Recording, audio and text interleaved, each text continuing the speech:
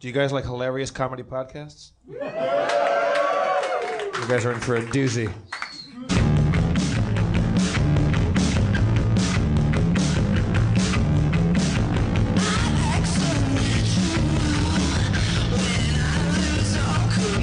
From Hollywood, California, Meltdown Comics and the Meltdown Nerd Melt, Melty Melt Showroom Melt. Harmontown is now in session.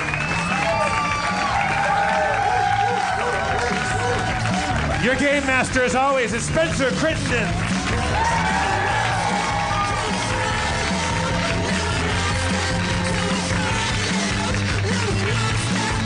And the mayor of Harmontown, Mr. Dan Harmon.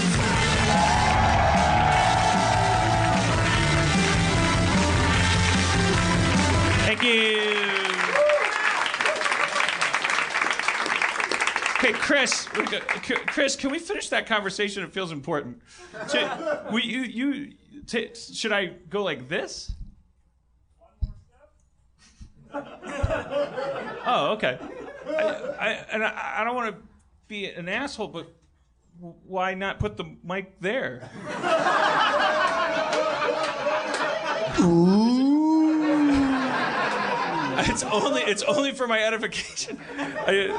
This is for the cameras as we continue to ruin the audio podcast with our horrible cameras and our need. Video killed the radio star. Video podcasting is killing. You used to just tune in for the soothing sound of my lullaby voice. Just focus on the resonating chamber of my velociraptor skull. Anyways, so God, the earth is changing underneath our feet, Jeff. Imagine telling your 25-year-old self, say, "Hey, I'm Jeff Davis. It's the year 2015. I'm sending you a message from the future. The Supreme Court has just determined that everyone in the whole country, marriage is just marriage. That's all it is. Just."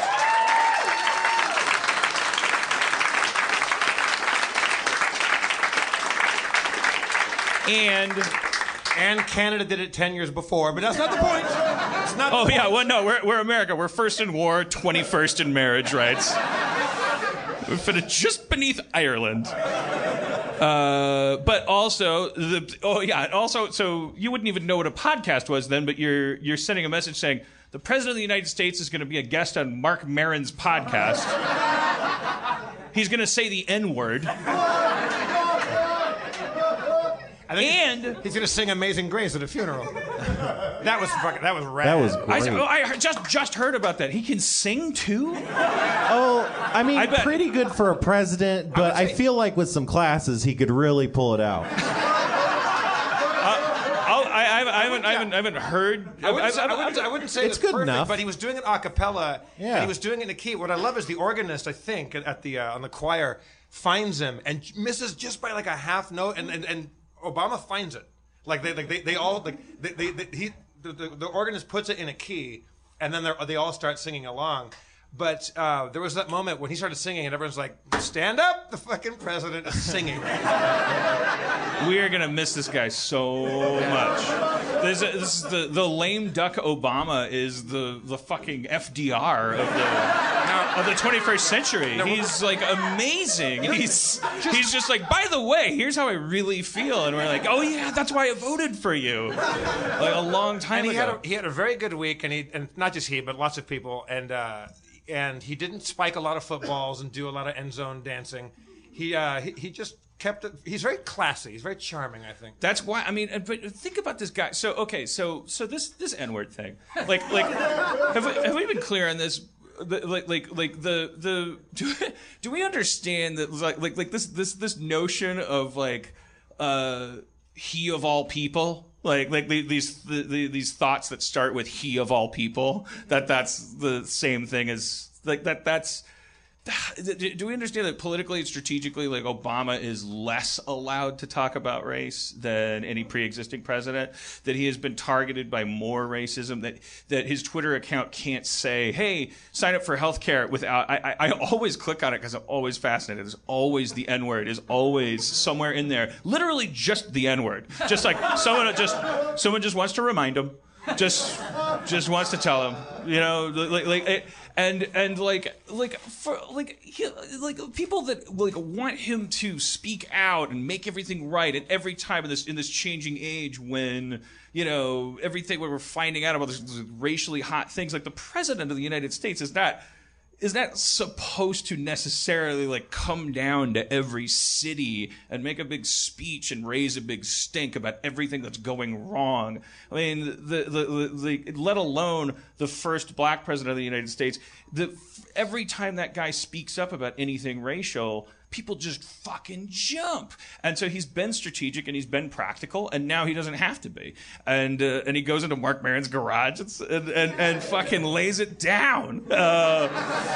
And rounding out the triumvirate of holy shit, the dream is coming true. The LAPD is now killing middle-aged white men. No, that's also horrible. I hope his family isn't a fan. I'm sorry. Is there something in the news today that I don't know about? No, not in the way we talked about it last news. week. I mean, it's old news, but it's also like, what the fuck is going on? They took these cops that shot that guy. I'm gonna lay my cards on the table. Let's just go to the racist place. Like, let me be a white racist. Please let me. So that we don't have to worry about that anymore. Like, is Dan being racist? Is he being insensitive? Let me be insensitive and racist so that we can like cut straight through to what's really disturbing about a white 48-year-old guy holding a towel, getting gunned down by cops who, according to their training, are supposed to shoot you if you hold a towel up.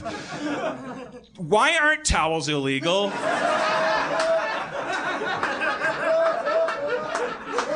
Why aren't cops illegal? This is getting extreme. And if it takes a white guy to make white people go, "Oh, okay, deal breaker," it's not because we think that the black people deserve it. It's because secretly white liberals are going, I think that the racist part of white liberals is the part of us that goes vigilante about race relations. That's what white people do. We're like, I'm racist. We're born racist, as you know. That's the one racist thing I'll accept. White people are born racist. The racist part of us goes when we hear about the cop brutality stuff. You know that part of us is going like, yeah, but that's got to be a hard job. Dressed like Hitler Youth, walking around a bunch of black people. That's got to be tough. You know that we think that. You know that we think that, and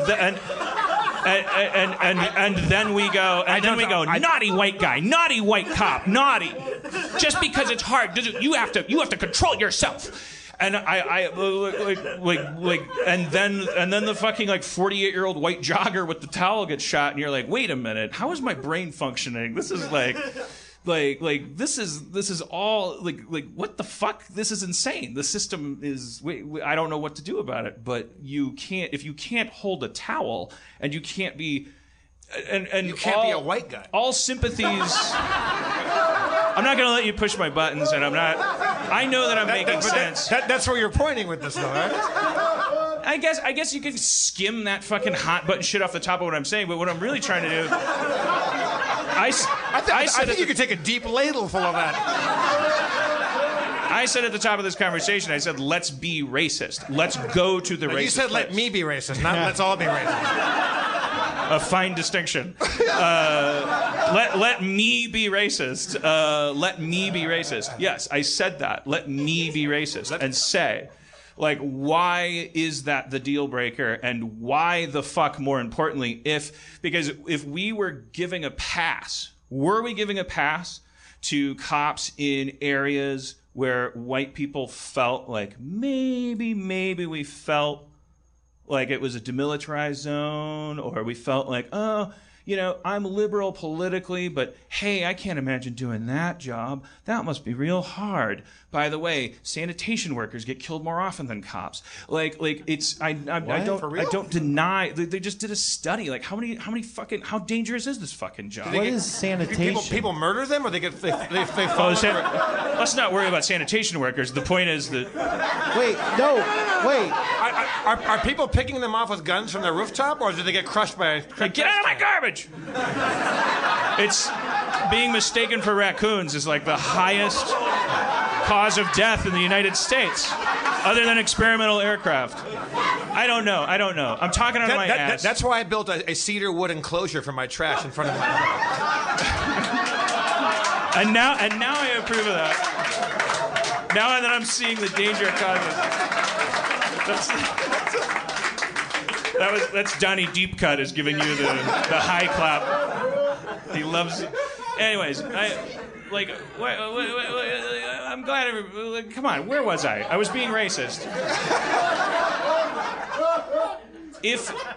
Now can we go like, okay, so if you're a squad car and you're stuck in broad daylight traffic on Los Feliz Boulevard where there's 6 yogurt shops within a mile radius, and a 48-year-old white jogger with a towel in his hands can also provoke the same response, is it, I mean, can we definitely call it quits? And if we use that as the deal breaker, can we just reveal that we've all been racist and that maybe that's why this whole fucking problem exists in the first place? That was my only point, because I'm willing to lay it bare. Are you saying that the deal for you wasn't broken yet? That you still kind of consider, that's a bad neighborhood full of black people? Like no. I can see that as being a byproduct of that job in that part of town. I think the deal was broken a long time ago. I think that as I've always said, race is an artificial construct, and the thing that we're connected is it's the idea that people that have phenotypical characteristics all live on one block. That's where things become what we're identifying as race issues are class issues and cultural issues and stuff. And so I think that within that maelstrom, yes, I will say to you, yes. Well, I have always thought in the back of my head, I have always thought, boy, that can't be a good gig. But does it have to be a race thing, or can it just be a class thing? Because we live in a neighborhood where that shooting took place. The rent is very high there. Is it possible that for you, because it's so close to where you actually live and you're safer? That's what I'm saying. Yeah, okay. So it's not a race thing; it's a class thing. I'm saying there is no such thing as a race thing. If we were to actually talk about genetics, there's no such thing as a race thing. Yes. The striation that we call racial, that's not. We know artificial. When I've said 1,000 times on this stage, race is an artificial construct. Dan, what do you mean by that? What I mean is that it's a man-made construct. The things that we delineate as racial are forced. They are. If you lived in a world, if you grew up in a high school where all of the red-headed people sat at one lunch table, if there were as much attention paid to freckles or the weird continuum of skin shades that exist within what we consider African American skin tones and Middle Eastern skin tones and white skin tones, everybody's skin has a different color to it. Yes, there's genetic, there's these characteristics and things, but compared to the things that actually make a difference, it's an artificial construct. It's man-made. So it's not, when we're talking about racial things and racial hot buttons, when we're talking about the actual existence of a black community, we don't actually mean a bunch of people who are united by genetics alone. That gets us into all kinds of trouble. Because that's really, really a huge sleight of hand. We're talking about class, and we're talking about the fact that there's been these forced impositions.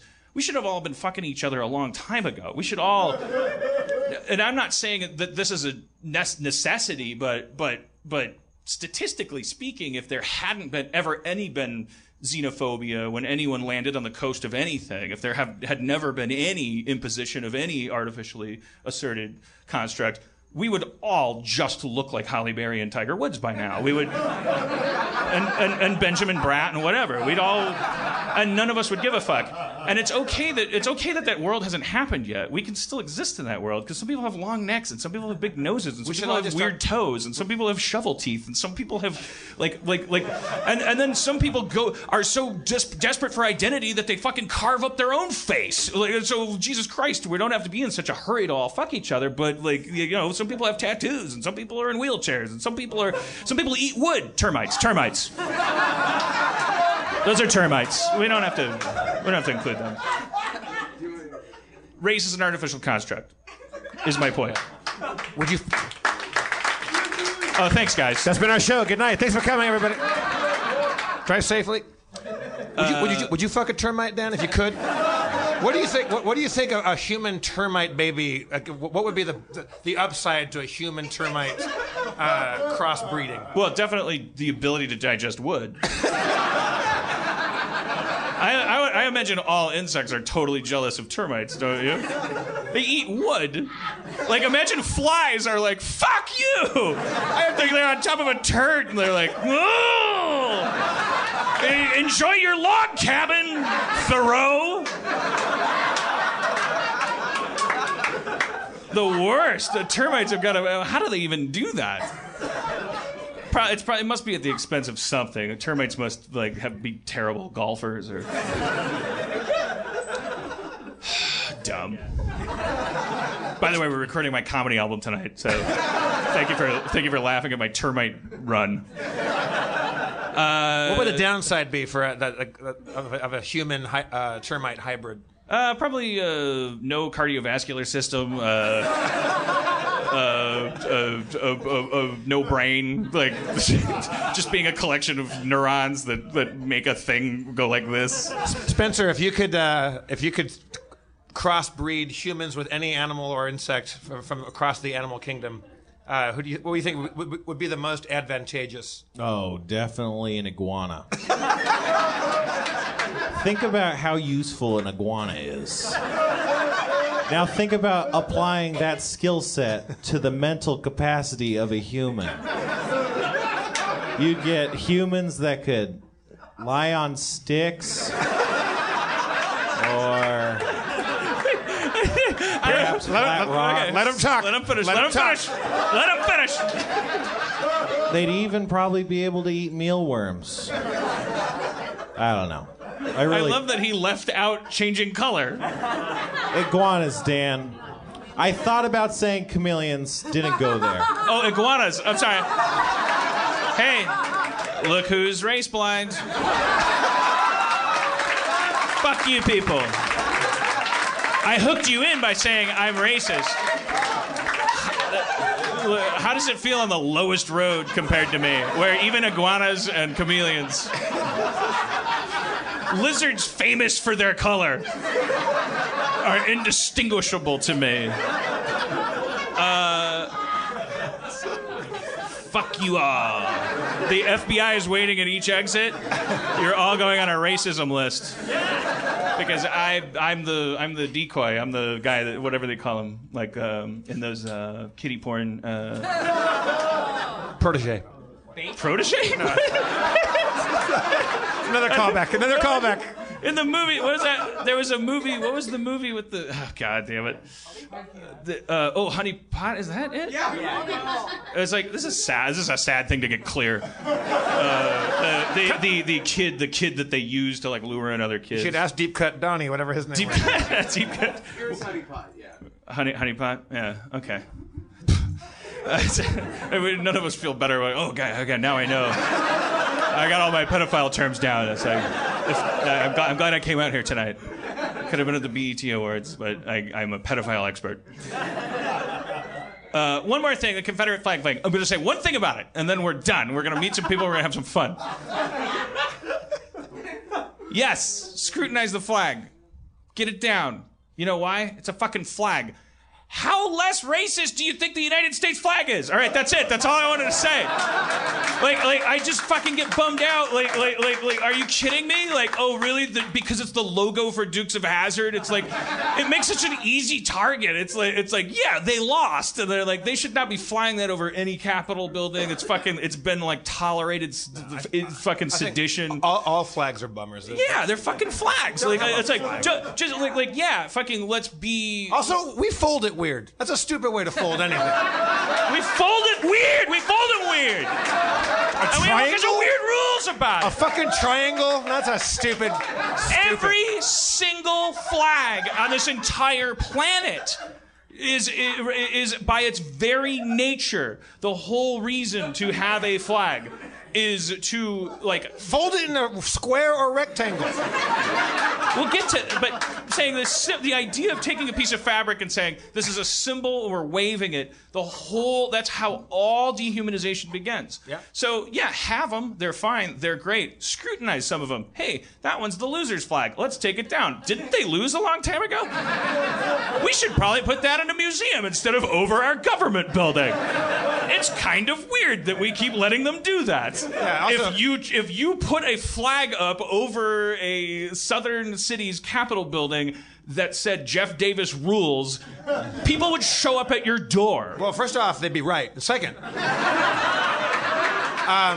my name, Jeff Davis, Jefferson Davis, the president of the Confederacy. Oh boy. No, every week somebody sends me a tweet of them being in the South and a bumper sticker or a sticker on a lamppost that says "Don't blame me, I voted for Jeff Davis" across the Confederate Jack. Like there's loads of good old racist Jeff Davis, my name across Confederate flags. We thought you were going to tell the Teen Wolf story again. I'm kidding. I'm doing it. Deep Cut Townie knows what I'm talking about. No, Deep Cut Townie fucking gas-faced me. I did tell the story about my name profiting me in the South, right? Yeah. Yes. That's what I thought you were doing. That's why I said, "Oh boy." I didn't want you to go on that record track. No, I'll fucking talk about Teen Wolf though, man.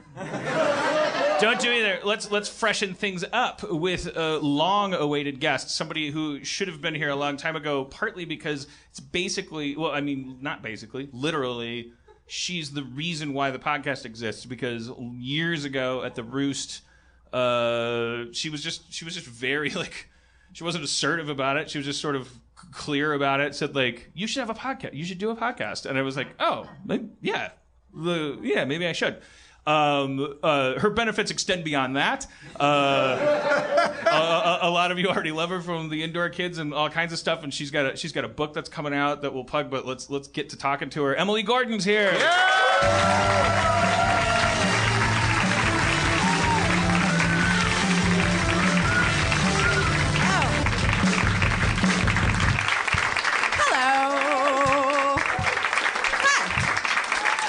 Hello, Emily. Hello. Emily Vance Gordon. Vance. That's right. You got a cool middle name. I hate that middle name. Why? It's rad. It was supposed to be my first name if I was going to be a boy, and I wasn't. Because I don't think anybody would have sex with someone named Vance. So I'm quite happy about that. But middle name status, I'll take it. It's fine. Yeah. Emily Vance. So they loved the name so much they couldn't let it go, even though you were a woman. It must be in here somewhere. I'm lucky I didn't get one of those four-name people. You know the four-name people? It's not good. What? I have kind of an equally charming story. My parents didn't expect a third child, so they made up a name and. Dan? Did they make up Dan? Yeah. You guys, the creator of Dan. I just grabbed it, and rolled me under a porch. So I want to start with like one of the most I think this kind of exemplifies you in my mind, my relationship with you, your role in my cosmos. I'm constantly retweeting you things that you just retweet. It's not like you're out there like aggressively asserting yourself, but you like Graham Linehan, who we had on the show. Oh, he's so great on Twitter. Yeah, and particularly through the things he retweets, it's like by looking at his retweets, I feel like a smarter person, and I also feel like a much dumber person. But your stuff, the stuff that you retweet, is like the emotional equivalent of that. The most exemplary one. Was you simply retweeted a Tumblr? No, was this something that you wrote, or was this something? No, it's something that somebody else wrote that I just saw and retumbled and therefore retweeted. It was. God, I hate myself. Just having to say that sentence out loud, I'm not fond of myself. We all died a little bit. Yeah, I know. I'm sorry. It was simply a list of ways to compliment people. I don't want to get this wrong. List of ways to compliment people without involving their physical appearance. Their appearance. Yeah, that's it. That was it. Nice things you can say to people other than how they look. Yeah. I was like my brain like flipped over because it was like, this is something I should have realized a long time ago. It's like, it's beyond gender politics. It's beyond, but it certainly afflicts, probably, if I were to guess, the female self-esteem a little more than the half of the species that's allowed to look like this. What were a couple that you remember or anything? You know what? Fuck it. No, I didn't even read it. Based on the title alone, you were like, yes. This speaks to me. I'm telling resonates. you, but that's an important thing. So the piece is think about this. This is a piece that made my mind flop. 180 degrees about some part of my brain just like reshuffled completely. And there was no outrage. There was no lynching. There was no anger. There was no shaming. Even comedically, and all this comedy people, like that's how we express our progress, is we bitch about things. Yeah, your husband's the best at it. Oh, he's so good. He's fucking great. He's like Lancelot. He's out there like slashing. He complains on a constant basis. That's what we do. That's as progressive as comedy and comedy writers get. We kind of like we stab and we poke at the things that we don't like. But this was a thing that was like, hey, here's a list of things you could say to somebody that you like, that have nothing to do with their physical appearance, and there was no victimization, there was nothing. I would name a couple of them, things that you could say. I don't remember a goddamn one, and I don't have to. I enjoy the way your voice sounds. Wouldn't you love hearing that from somebody, you guys? I think it was stuff like, I like how your voice sounds. I enjoy the work that you did on that thing. Like, just very kind of random things, but... I enjoy spending time with you. You make me feel better about myself. Just like a genuine, like, vulnerable expression of, like, this is something you do that I like. Like, that's kind of a rarity. You don't really have a lot of... You scare me less than other people. You make me feel like dancing. I'm gonna dance the night away. Yeah. I want to dance with somebody who loves me, obviously. I'm your private dancer. Dancer for money? A dancer for money. Oh, will you do what I want you to do? Yeah. Don't make it about yourself. Make it about her. These are our dance hall days. You're just scrambling now. Everybody Wang Chung tonight? Can we Wang Chung? I just feel like a lot of times the stuff I see on Tumblr specifically, if you spend any time on it, it's just people full of hate and rage, like college rage, which is a very specific rage. And I was like, when you're telling this is fucked up when this happens and this should be happening instead, then all people want to talk about is this is what's fucked up. And they're like, well, that's not fucked up. You don't understand. You weren't there. You don't know. Let me explain it to you, little lady. So I'm like, I would rather just skip to the second part, which is putting out good stuff and being like, well, then just take this. What is the goal? What is the end game that we want? Yeah. We want to be happy, supposedly, right? We want satisfied. Supposedly when you're charging at a guy on Twitter and you're like fucking like lancing him. Yeah. In theory, like in plain sight theory, the theory we all accept, which I don't know, is it true? Is that behind all of that force is revolution, and the name of the revolution is can't we all just get along? Now, is it though? I don't even know. Yeah, if your flag is can't we all just get along?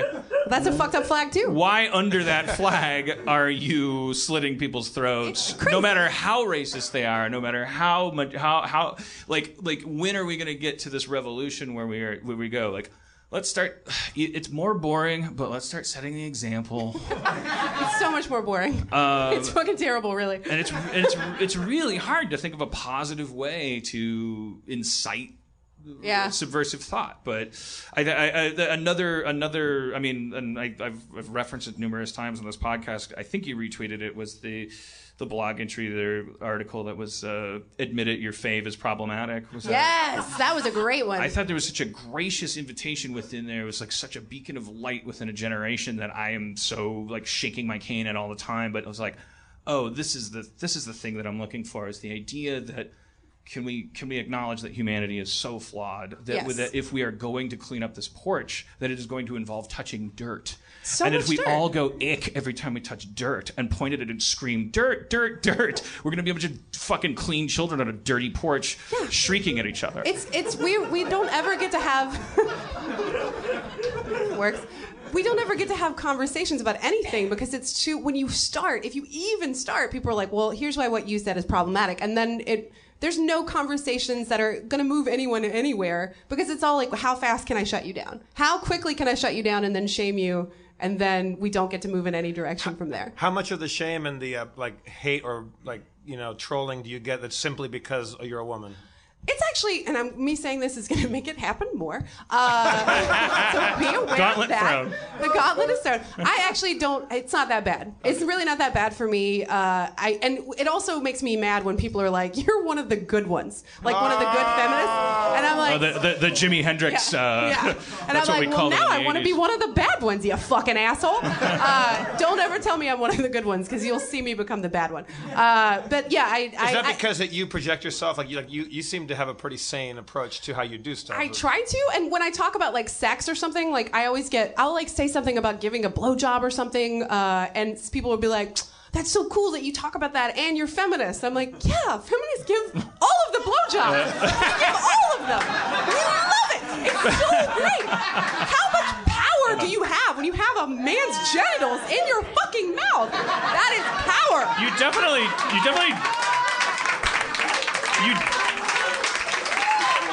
Thank you. Good night. You do not want a blowjob from a non-feminist. It's the worst.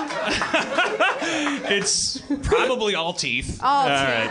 No, but related to that, like, there's another anecdotal thing. But I also we're coming so close to which I think is beautiful, is bridging this from societal stuff and digital stuff to couple stuff, because your original wheelhouse is you're an expatriate from the. Weren't you a couples therapist? Yeah, I was a couples and family therapist. And you fled. I ran fast. Which makes you more trustworthy as a therapist than anybody who stayed. But it's true. I was a therapist I practiced for almost about 6.5, almost 7 years, and I really loved it. But I chose to work with really tough populations, and really tough populations will burn you the fuck out. So I was like, I tried to take a job working with people who were just like, "I feel stressed out," and I was like, "Fuck you! You have no idea how good you have it." And then I was like, "Oh, I got to get out of here. This is my fault now."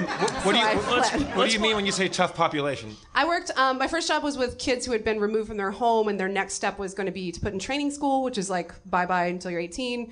And then my next job was with only suicidal people. My next job was with 270 people with schizophrenia who were living in a house or a hotel. That's how Freddy Krueger got born. I know, right? The bastard's child of 1,000 maniacs. 1,000 maniacs.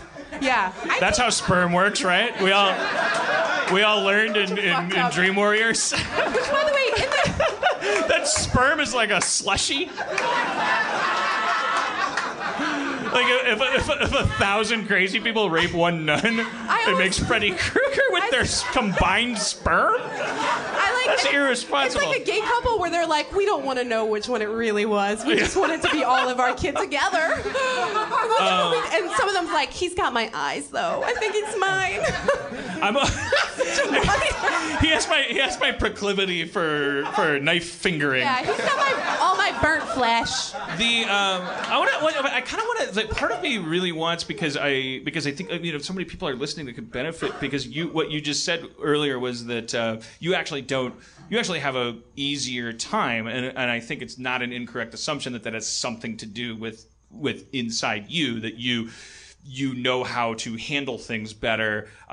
Therefore, I'm curious, that's for all of us out there who are living on Twitter, living in social media comment sections, getting into these tangles that jack up our nervous system, and all of a sudden we're just like I mean, what do you do in these very typical situations that maybe some of us aren't doing? Okay, that's a good question. I would say, and I'm not always great at it, if you catch me on a weird day, I'll fucking yell at you for no reason and then apologize later. And that's the thing I've learned. One is that what I don't want to have to do is apologize to someone who is a little shitty to me when I blow up later and then I'm like, you're right, I'm sorry, I said something shitty. I don't want to have to apologize to you. Fuck off. So that's my first line of defense. Second line of defense is going, what do I really want out of this? Like, genuinely, what is the ideal outcome of this situation for me?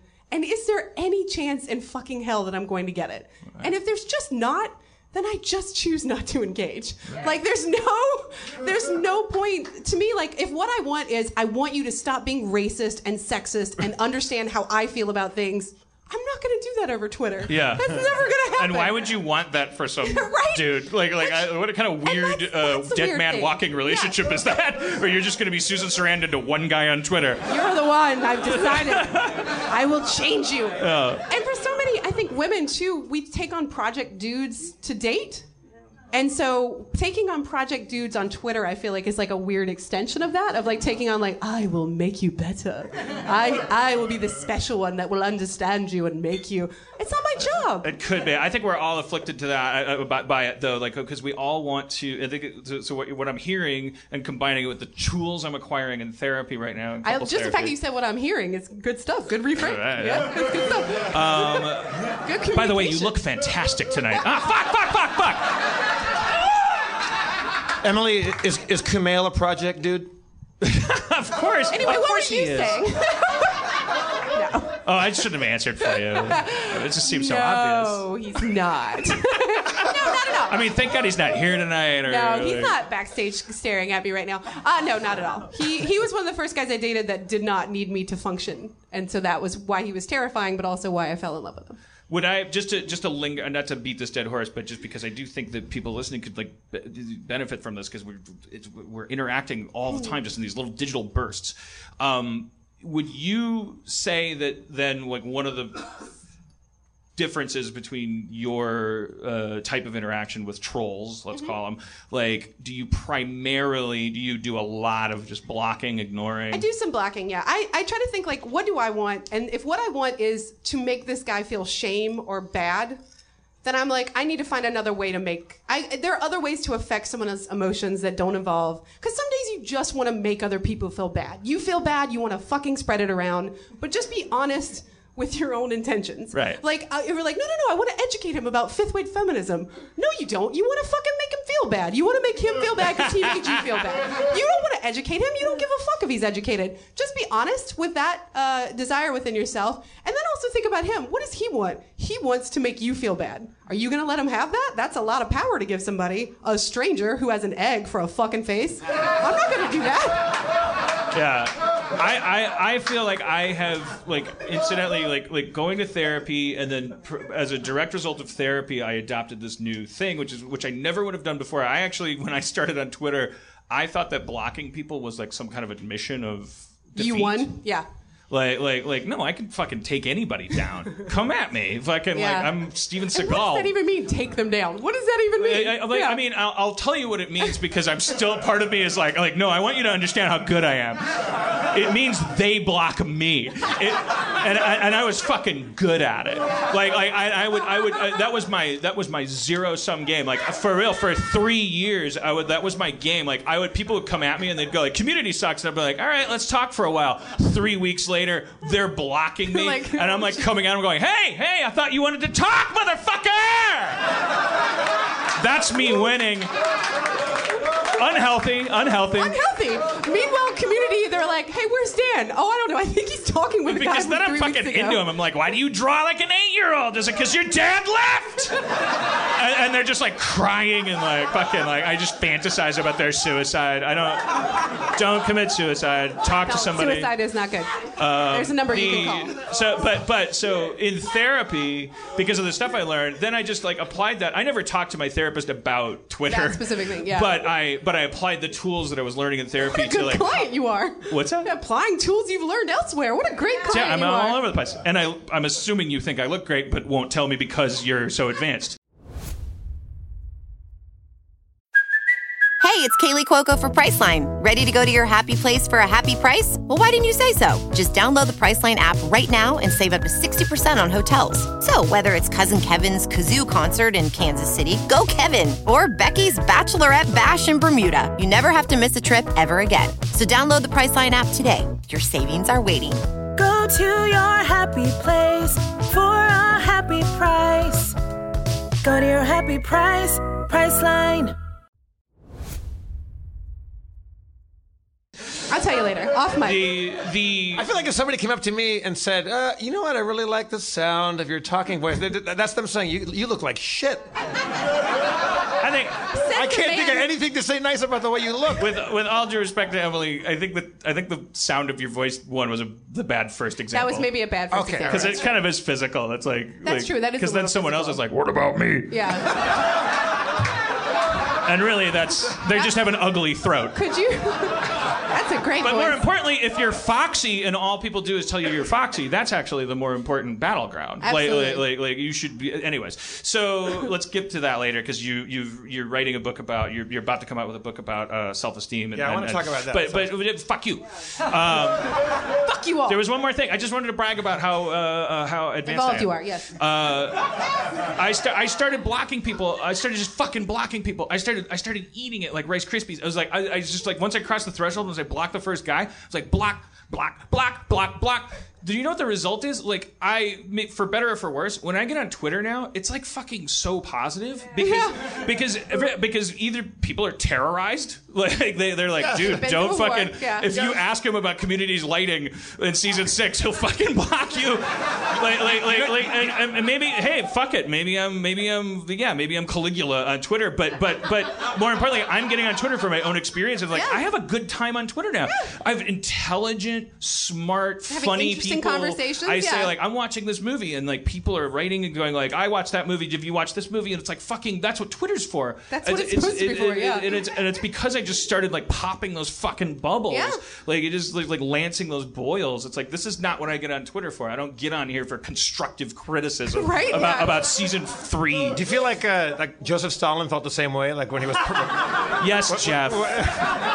As I've always said, when he was killing off tens of millions of people, is that how he blocked people? That dissented with the way he blocked them with a bullet. Blocking the breathing passageways. I heard that he gave the orders to the Gestapo. He would say, "Block them." Stalin was dealing with the Gestapo? Yeah, he was in deep That's with hardcore. the Nazis. That is hard. No one knows about that. No one knows. Is it because Gestapo is like they all got cold blocked. soup, and you're like, you taste it, you're like, this soup is cold, and they're like, it's Gestapo, it's supposed to be cold. Get out. I dropped out of college. I dropped out of college.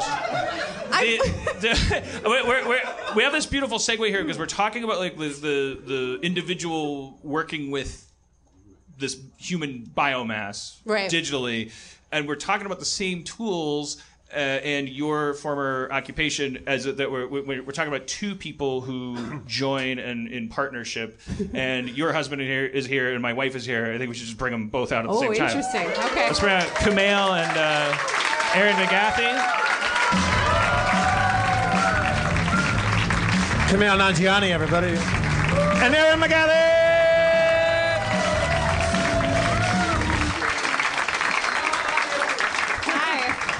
Hello. Hi, everybody.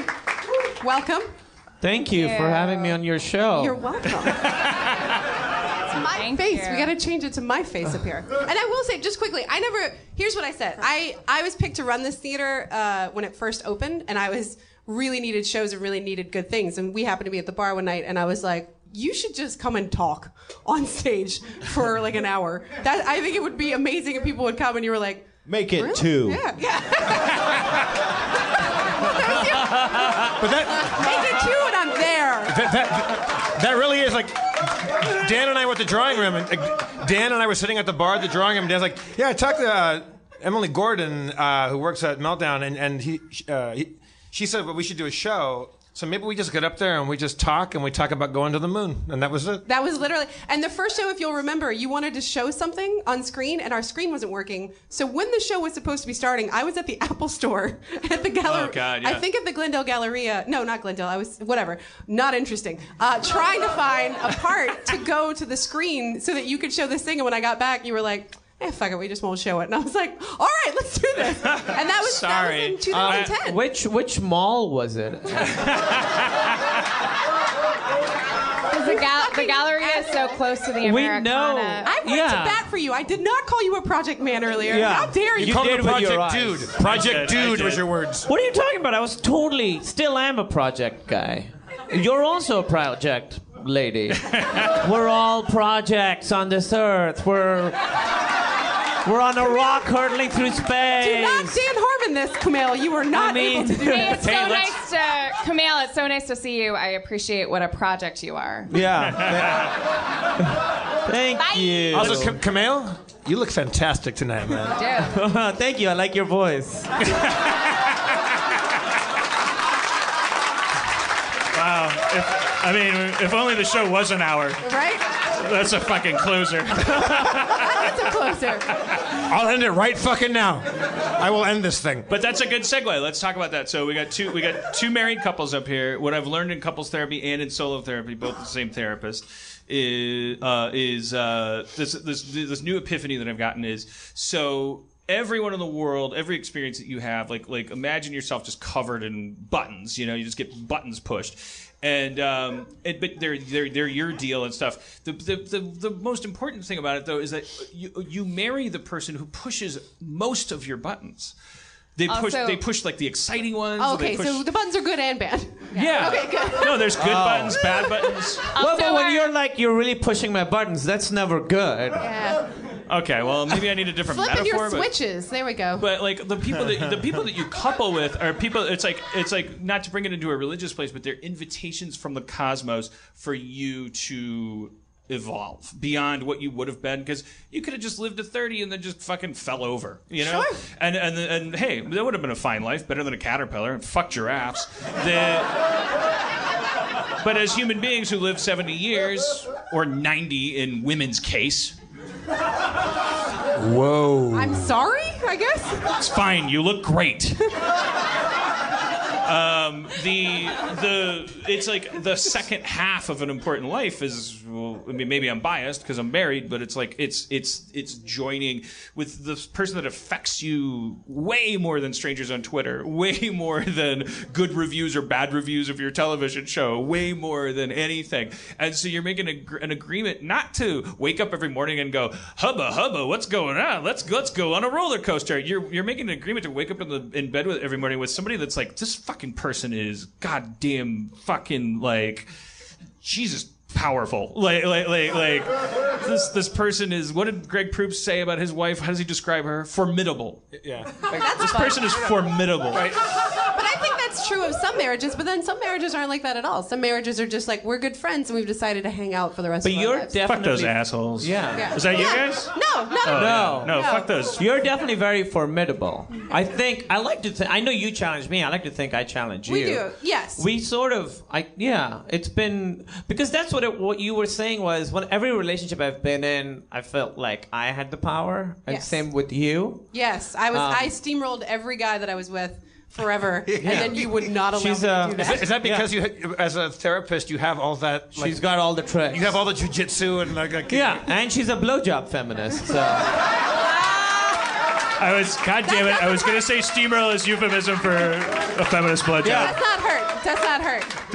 But right? Yeah. But I think that in our relationship, Nobody's in charge. I hope after the show, there's just a bunch of feminist blowjobs out in the parking lot tonight. Swallow it, ladies. Men can For be Gertrude feminists Stein. too. Do you guys... Did you say holla or swallow? Swallow. Do you guys think now that we're moving forward into a world where marriage just means marriage? That you will have sex with us because the stage picture would imply that we're about to initiate a... No? What's picture? What are you talking about? Wait, what? I'm sorry, Aaron. Where are you? Oh, you thought I was going, do you guys think now that gay people can be married, we could be swingers? Is that what you... No. Is that what you... She said because... If gay people can be married, then we can fuck a million people. We can fuck anybody we want. This is purely a visual thing, but because Dan and I are on either side of you and we're talking about your Have love some life, more it feels wine. very- Just take a cab. Let's have fun. It's a night of no mistakes. I think that, No judgment. Is Jeff involved? I think the new rule, just fuck whoever you're sitting nearest. But never tell her she looks good, and you're a Tell her she feminist. fucks good, though. The question to the panel is: Yes. do you think that like we're famously we keep talking about this divorce rate? It's like it's gotten so high that basically most marriages that we basically have become a like 2 or 3 marriage culture, which is just like it's like capitalism has absorbed that in my perception. It's like, which is why I'm proud to have waited really long to get married, because even if only because I'll die soon, I promise I'm gonna have one wife and fucking die. I don't want to play into this con, but Who's getting conned? do you guys think that these kids, these hologram kids, these Oculus Rift, Minecraft AR, my dick can be your vagina, the Supreme Court doesn't care, let's fucking do it. Do you think that their divorce rate will lower? Do you think that marriage will, now that it has been liberated? No, not necessarily. I'm on my second marriage. Kumail's my second husband. I got married when I was very young. Damn it, so I really I'm one put of my these foot people. in it. I'm one of those people you were talking about. I guess I maybe knew that and totally forgot and put my foot right in it. But I'll tell you, I got married when I was like super young to a very lovely guy, good friend, wonderful. Really? Oh, right. Everyone can hear this. We're getting there. But I'm joking. He's a very nice guy. very nice guy. But who did not push a lot of my buttons and didn't challenge me, and I kind of just ran the show. And so we got a very amicable divorce, but I feel like what I expected from him, I expected him to be everything to me. I expected him to be like my best friend and my confidant and the guy I cook like food with and like a real fuck guy, and like he couldn't. I've met him. right? You thought he was gonna be a fuck guy? All right. I'm just saying. All right. If that's not fair for women to expect, then... Well, I just feel like at some point, it used to be that marriages were business arrangements set up by parents to like make more people to work at the family business or like keep money in the whatever. Well, and women went straight from home to husband. And at some point, it became a thing of like, no, your spouse has to be literally everything to you. They need you have to be ultimately fulfilled in this one human being. And it's not that you're not fantastic, but when I got divorced, I didn't think this is where this was going. Let me get. I think it's great that you evolved beyond expecting someone to be a fuck guy. You found Kumail. Like a really good friend. Hey, Great friend. I'm a fuck guy. Absolutely a fuck guy. The world is full of fuck guys that has very few projects. Yeah. Kumail, I would say... I'm good. I'm a cunnilingus meninist. Yes. You strike me... Is that what Wile E. Coyote was called? I think Kumail, you might be a project fuck guy. He is a project. Yeah, you're a project fuck guy. Yeah. But when I realized that after I got divorced, that like I need to have good friends and a good like career that satisfies me and hobbies already. Like I need to already be a whole person and not expect a dude to be like the thing that makes me whatever. And once I kind of got that in my head, I found a guy that complimented me. These guys. Who knows what's going on? They're just having a night. Bad ecstasy trip. No, it's good. I'm flattered that they would choose this place to come and roll. I would have gone to Bootsy Collins at the Hollywood Bowl. I think it's interesting that you evoked like the history of marriage, because if you look at, you know how like in your biology textbook, remember that Empire State Building diagram where it was like, this is the history of the planet, and then at the very top there was like a dime on top of the Empire State Building. This is how long humans have been around ever. Yeah. In the history of the concept of monogamy, the concept of marriage, like a vast, like the history that we understand is, as you said, arranged marriage. And the idea of our tradition of marriage is that it's romantic. It comes from like the idea of like actually stealing off into the woods. The ceremonies that we get married at, they're actually imitations of actually like terrorist weddings, you know, like raping and taking, like sneak off into a clearing, invite your friends, have that fuck up friar that like you know the end of the Kevin Costner what was it? It's like that was the revolution of marriage very short time ago, and since then. The what do kids have as a tutorial of what a healthy marriage consists of? The answer is movies in which at the end of the movie is when they get together. They're about to get married. I have the biggest problem with this. And then there's it's like fuck it. And you're supposed to be, once you get married, you're happy forever because that was the goal the whole time, and just be satisfied. And all these women and men, but mainly women, are like, wait, what the fuck? I'm supposed to be happy forever. Why am I not happy? The implication is that if you are with a guy that you've been with for a year or a girl that you've been with for a year, and there's somebody across the room that's like, oh, they're so much more interesting. I wonder why. Yeah. The implication that you walk away from 30 years of rom-coms is actually like, well, you know why that guy's more interesting? Because he's gonna like make you happy forever. He's the real one. It's the opposite. It's like filling up on bread. It's like, of course you want fucking like. Don't do it. Don't do it. With Shakespeare, the difference between a comedy and a tragedy is there's a wedding at the end versus a funeral. Yeah, exactly. Yeah, but there's no. So it's true. It's a very surprising. The trip just got to another level. Just got his brain wrinkled. What you have to do is you have to keep on bumping papers. You have to keep on competing on like cases at your law firm. You have to continue to get the Axe body spray account. You have to like role play. The happily ever after from all the fairy tales is like where all the stories end. It always ends. Because guess what? Marriage is not an adventure. It's not super exciting or boring. It just is. It's just there. It can be an incredibly satisfying thing. There's also not a ton of stories about raising children. Like we skip over. We don't regard raising children and being married as adventures. Yeah. Maybe we shouldn't. Like it would be weird, wouldn't it? Like we used to. Maybe Finding Nemo, great man. times when we would like leave. Finding Nemo. We need to have a child and lose him. He's right. Finding Nemo. You got it. That's true. Well, Oedipus was left out on a rock because his feet were too big, his feet were too big because they tied his legs together. That's the story to follow. They bound his legs together. That's right. Some twists and turns. Some twists and turns in that You'll one. be dead and I'll be smoking a cigarette. Let's talk about your book. That it's probably not an opportune time to plug it because it's not being published for a little bit. Right? September. I'm finished with it. It's coming out end of September of this year. But you can pre-order it. Right? Yeah, you can pre-order it. It's about Hitler. It's pro Hitler. And how amazing a cook he was. I've cultivated a very odd group of sociopaths. That's true. Do you have a title for your book, Emily? Yes, it's called Super You. Super You. Yes, and Hannah Nance Partlow, who is here in the audience tonight, did all the illustrations for it.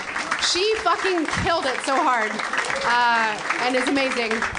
And the book is just a funny self-esteem guide for young women to like women my age, essentially, and like a self-improvement guide. Do you know of any other self-esteem guides for young women? Honestly, I did look, and I've read a few that are like adjacent, but I didn't see any that weren't. I didn't see any that were marketed towards like rookie age, because I also write for rookie, teenage, early 20s. Can you talk about self-esteem in young women while I turn my mic down? Because I don't want to mansplain, and I don't want to. But I think this is so important. You're clearly the one to shepherd this flock. Well, that's a tall order. And you look great. You are somebody who definitely like make your compassion and the combination of your compassion and your vulnerability and your wisdom makes me, and I'm sure tons of women in this audience feel so good about themselves. Thanks, everybody. Say I can't take it. A few weeks ago, I was leaving like a pretty disheartening meeting, and I saw that you were on a podcast where you talked about your fears. And I was like, I have to, which is called Terrified. Yeah, Dave Ross's. Yeah, that's a good one. Yeah. But I was like, I have to hear Emily talk about what she's afraid of because I feel so terrible. And my podcast wasn't downloading fast enough. And I was sitting in my car just crying. But then I was like, well, you're fine. This is, your life is okay. Yeah. Also, you can just call me. We have each other's numbers. Just call me next time. Really? Yeah, absolutely. Okay. Of course. Yeah. I'll do it. So I'm so excited about this. Talk about your book. Well, Talk about your book. You have 20 seconds. okay. It's a book about unicorns, and no. I hated myself a great deal when I was younger. I had a lot of self-loathing, a lot of self-hatred, both for real reasons and for reasons that I created and then would not stop thinking about. And I tried to think of what would have helped me when I was a teenager and super angry and super goth and not able. Not that being goth is bad. Not that any of this is bad, but this is where I was. How goth did you get? Like, Goth as fuck. You have no idea. You have no idea. Her Throwback Thursday game is tight. It is the best. It is the best.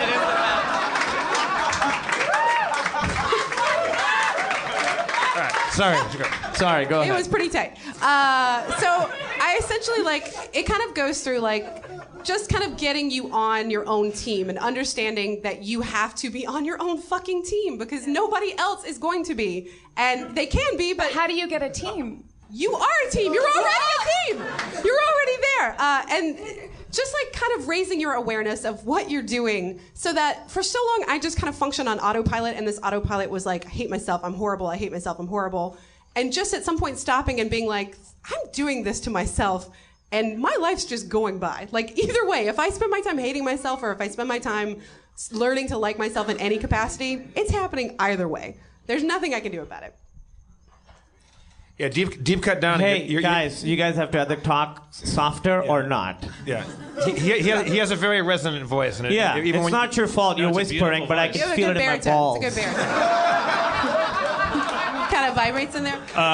So tend your own garden, manage your own buttons. Yeah. You are in charge of your own experience. If no matter how racist, misogynist, hurtful, vindictive, unhealthy, unbalanced, in need of fixing your opponent is, no matter what is happening to you, it's fine to have reactions to it. Absolutely. But you are You're charge. driving this boat. Even if you decide not to make decisions, that's a fucking decision. So just start stop being on autopilot, start having intentionality behind what you're doing.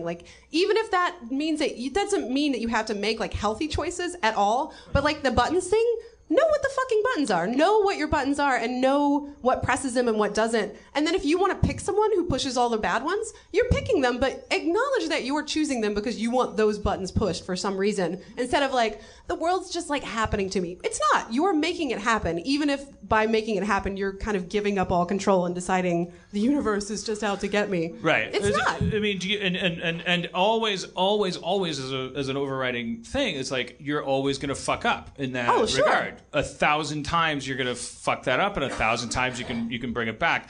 But if to the extent that you are honest about yourself, your experience, your own shit, your feeling, including walking away from somebody that's making you uncomfortable, not engaging somebody when the only thing at stake is you being right as opposed to being happy. Yep. That actually, in my very, very short experience since bothering to go to therapy and start learning this shit, it's I feel the world around me changing. Or it feels different, yeah. Or maybe I'm just, as I said before, maybe I'm just creating a fucking delusional bubble around me. But if everyone created that same delusional bubble, be so much there better, would be no room left for fucking nomads. Everyone would be walking around in this big bubble where they insisted on their own comfort. Absolutely. And not to the hurt of anyone else, but just insisting on their own comfort and safety, yeah. And I think it's important because it seems like we're in a culture where confidence in women is seen as arrogance a lot. Yes. I think in guys, it's sort of arrogance in guys is sort of valued, whereas in women, it's not.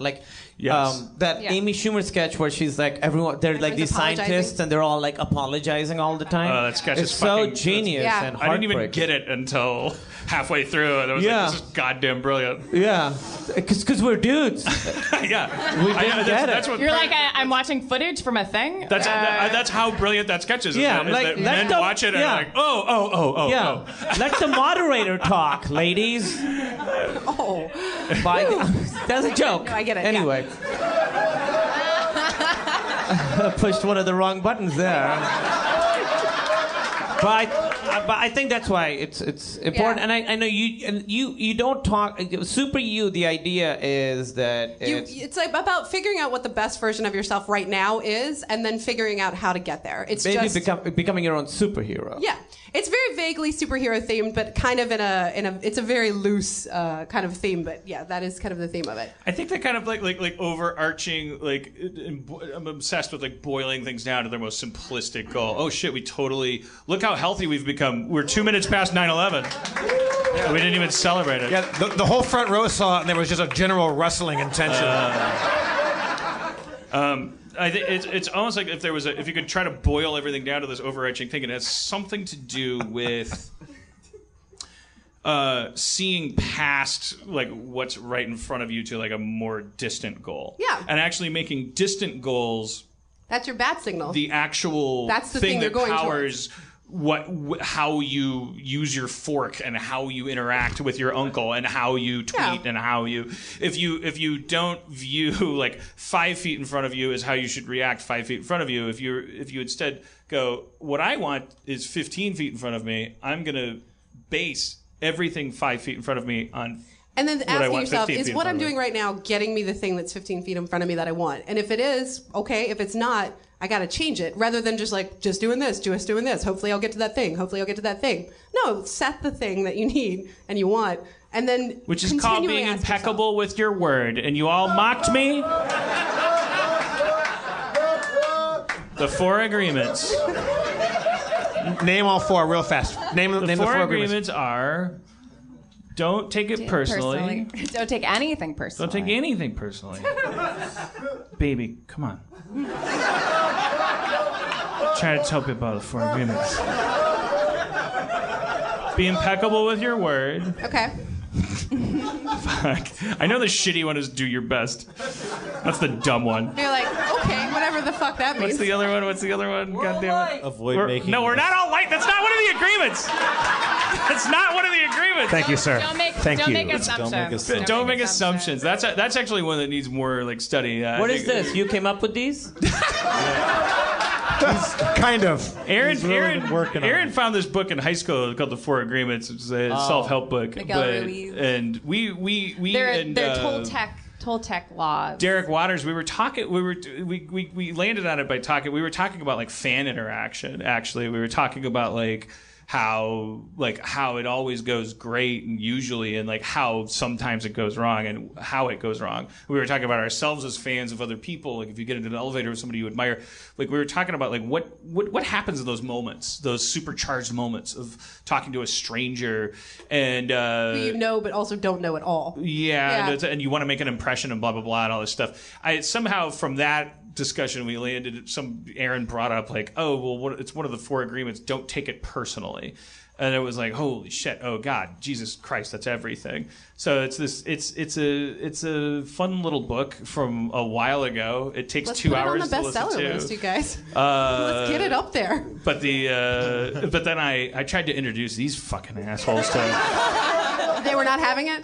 They're like, they think the first agreement is that we're all light. Paget Brewster made a mockery of it. Just because I've only listened to a half hour of it, apparently I'm not an authority. But I haven't read it since college, but I totally don't remember the light portion of it. It's in the first part. It says we're all light and you're all smoke. Wait, one of the 4 agreements says we're all light? No! Kumail. More or less. Together. You wouldn't know that from that podcast because Dan talked for 30 minutes about how we're all light and you're smoke and it's all a dream. We all live in a dream. It's the same as Plato's shadows on the. So no, it's not the same as Plato's fucking shadows. So smoke is bad and light is good. Everything that's happening right now is light is my good. Dream. That's. Let's bring Paget Brewster out, everybody. That's one of the 4 agreements. No, that's not one of the fucking. That you're the genius, evil genius. The idea is that everything that happens is it's through a filter of our emotional experiences. That's very true. That's happened. Yes. Okay. See? That makes sense. So there's a technique. That makes sense. I would be pretty certain that if that author could add a 5th agreement, it would be you should read the whole fucking book. He That's Killed himself last week. Well, but it's his fault. Don't do all 4 agreements in the first half hour. That's true. The first half hour is all about smoke and light and mirrors and shit. So it's a magic book. When did the dragon show I up? don't hear any of this. This is all happening in a dream. I don't care. Okay, Emily, I have several teenage family members. Is your book cool to? Is there like It is. a There's young- some sex stuff in it. Yeah, but teenagers should know about sex I think stuff. so. Yes. Well, Judy Blume took care of that shit. Right? Are you there, God? Yeah, it's totally appropriate for teenagers, I would say. And I do talk about that specifically, that you view everything through the light of your experiences. I try to if you back everything out, I'm in agreement. I'm in agreement with Just the because topic. she said the word light in a sentence. It sounds like she's in agreement, Dan. I'm in one of 4 people that agree with your theories on this. Like the idea of if you back everything out, if your life was a reality show, like a very boring, for most of you, reality show. But Ours are great reality shows. Mine too. I'm just saying everybody's life is ultimately very boring as a reality show. But if you viewed it as a reality show and were divorced from your talking head segments of well, I can't believe he did this and he did this because he's like this and this happens because he should know that I don't like. If you just viewed the situation objectively, that's you've got to learn to divorce that some of the shit is your shit and you can't bring it anything because the other person you're talking to doesn't have any fucking clue what your talking head segment is. Because the only thing you can do is control yourself. That's cross-stitched, a very beautiful thing that hopefully will be an item. You can only control yourself. You have no control over anybody else whatsoever. So you have to, if you're in a confrontation with someone or in a conversation, just realize that take yourself out of it and watch as if it was on television, because if it was, you would just see 2 characters interacting and all you can judge is those interactions. Everybody comes with their own baggage and their own shit. But And you would never judge the dude that was just hanging out. And if you Yeah, saw, right, exactly. if another guy was like, and if there was just a guy going like that, you'd be like, oh, you he's wouldn't just be like, sitting what there. a pussy, What a fucking asshole, what an idiot. Why You'd is be he like, I asking her? want to learn more about that guy, David Hyde Pierce. Is it David Hyde I don't know. I guess Emily, that's did you there. say Hannah cross-stitched that? Well, she created an illustration of a cross stitch because I was like, wouldn't it be cool if you had a cross stitch, old timey pillow or a thing of you can only control yourself. So she made this gorgeous thing that looks just like a cross stitch. That's a page in the book. I'm hoping we can make another thing out of. Yeah. We're gonna make posters out of it. All these things are it's so hard to sometimes I'll get into these Twitter things and then you're right, nobody's changed their mind about anything since the fucking 90s. Nobody changed. So and I'll get into these fights with people. Can I tell you I've adopted a troll strategy Yes. with people. I'll tell you what it is. I'm not proud of it. Actually, I love it. I have a new strategy because a lot of times you'll be talking to people and they just want to. It becomes a semantic argument where they just want to contradict you, and it's not about the meaning anymore. It's about defeating the person. It's not about anything. Other than it's just about defeating the semantics. person. But you Trying get to to live live one one more word month if you from your 140 character tweet. They're picking one word. Yes. And I do that Exactly. too. It's well, if leather is the glue. Yeah. So I have this new thing. So if somebody because I'll get people, if somebody ever calls me Indian, I'm like, that's racist. I'm Pakistani. I know research is hard, so I'll do that. But then the other day I tweeted, I was like, hey, my people are looking to trade Bobby Jindal. In exchange, we'll take literally anything. I said that he's an Indian, Indian descent. Yeah. And so then people will be like, you're Pakistani, he's Indian. Do some research. I'm like, actually, India and Pakistan were the same country until 1947. So I know research is hard, but. What a piece of shit. What a piece So of I'm shit. like, I got you coming, I got you going. Wait, You cannot win with Kumail Nanjiani. wait, Kumail. I love this. Are you saying you laid that trap? You knew people were going to say that so that you could kung fu? No, but No, I came no. up with it right then, and I was like, this is great. If you call me Pakistani, I can be like, actually, we're all kind of Indian. And if you call me Indian, you're racist because I'm Pakistani. You really can't win. You cannot win. He's saying the first instinct is to make people laugh, to make people happy, and then that the funny? second instinct, if somebody comes back and goes like, your joke, I'm not laughing at it, Yeah. but I have a different response, and there's my response. So that guy, if you agree to go out in the alley with that guy, the crime has been committed, and what goes on in that alley is your business. Yeah. And it's like you're saying, like, you bring out a fucking corkscrew. I'm not playing fair now. Yeah. No, not playing fair. Because you shouldn't be out there. You shouldn't be out there. You have a water gun, I have a fucking mace. Because you shouldn't be out there. That's a great point. But we should probably talk about, I mean, just that one little inkling, though, is like the reason you go out there is, that's a classic example. Connection. You must be going, connection. Because you want to make that him feel person bad. is correcting yes, somebody that's what they want to they want to be in a conversation. That's also true. No. I'm saying the reason you go out there. I know the reason. Yeah, the reason the Statler and Waldorf guys are like calling shit out. Why does Kermit start engaging Statler and Waldorf? The reason is because for some part of what they're saying, Kermit's like, you know what? The Muppet Show is full of shit. It's just some part, and it doesn't matter if it's true or not, right? But can we all acknowledge that? That's what brings us out there into that alley? I think sometimes if I engage with a Twitter troll, I'm in a bad mood. I've got something that has irritated me that day, and I don't want to take it out on that person or I can't. So I'm like, here's a person that will take my shit. And I give them my shit, and I fucking burn I have them. that same thing. Yeah. If I'm in a shitty mood, like, I'm never surer of my own opinions than when I haven't gotten enough sleep. Like, he's a real bear, you guys. But isn't that saying the same thing? Like, isn't it just, like, unconsciously, isn't it part of you when you... To continue using that metaphor, when you go out into that back alley and choose to have that person-to-person stiletto knife fight, which I just recently did with a dude today, where what was the meat and potatoes of that thing, or is that even worth mentioning? I retweeted. I'm happy to tell you. I retweeted a very funny joke by some stranger who said, "I would like to see a reality show where Vine stars are executed."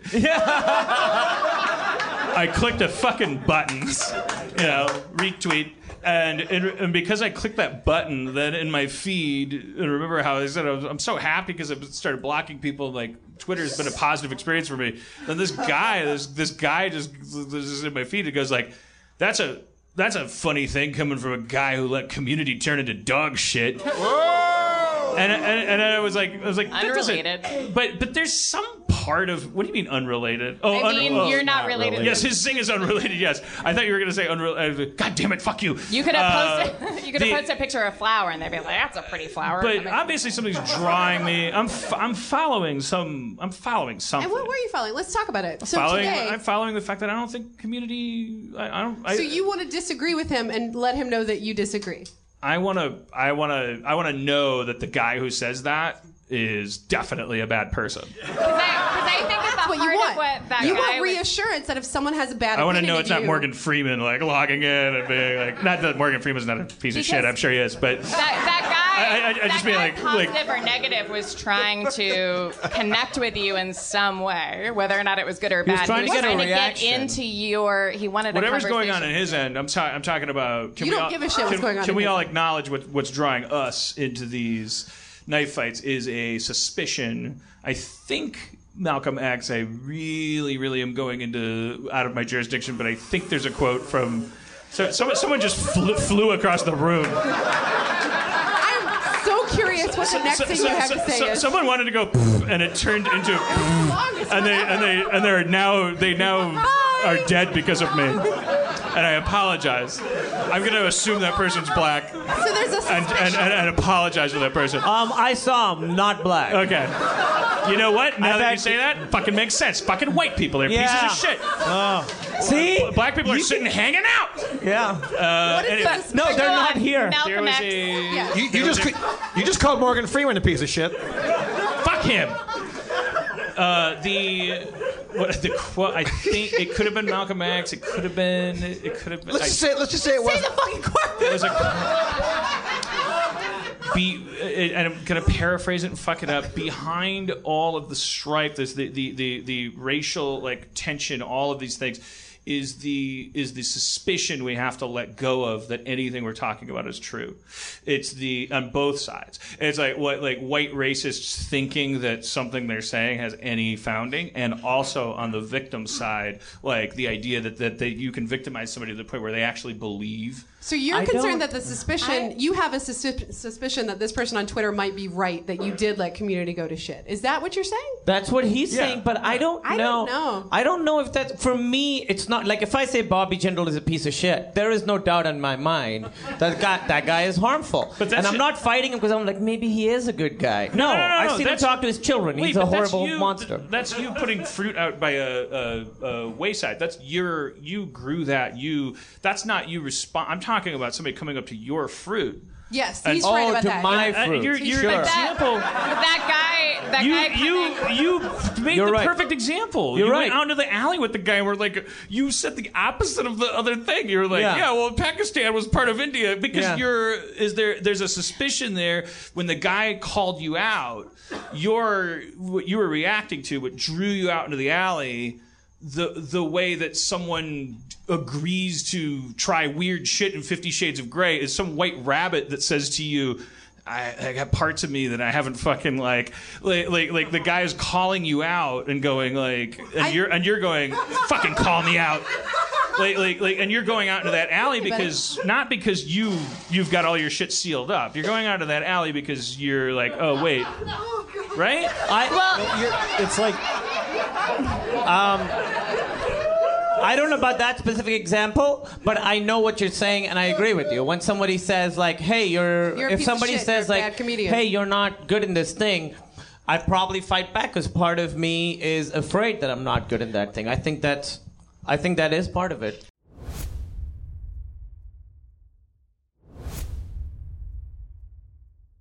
But the most important part of that, making no assumptions and taking nothing personally, is visualizing that other person has their own, like that guy who tweeted at you. He's got his own shit. It's so silly. Yeah, like you would never, none of us on the stage would ever tweet at anybody.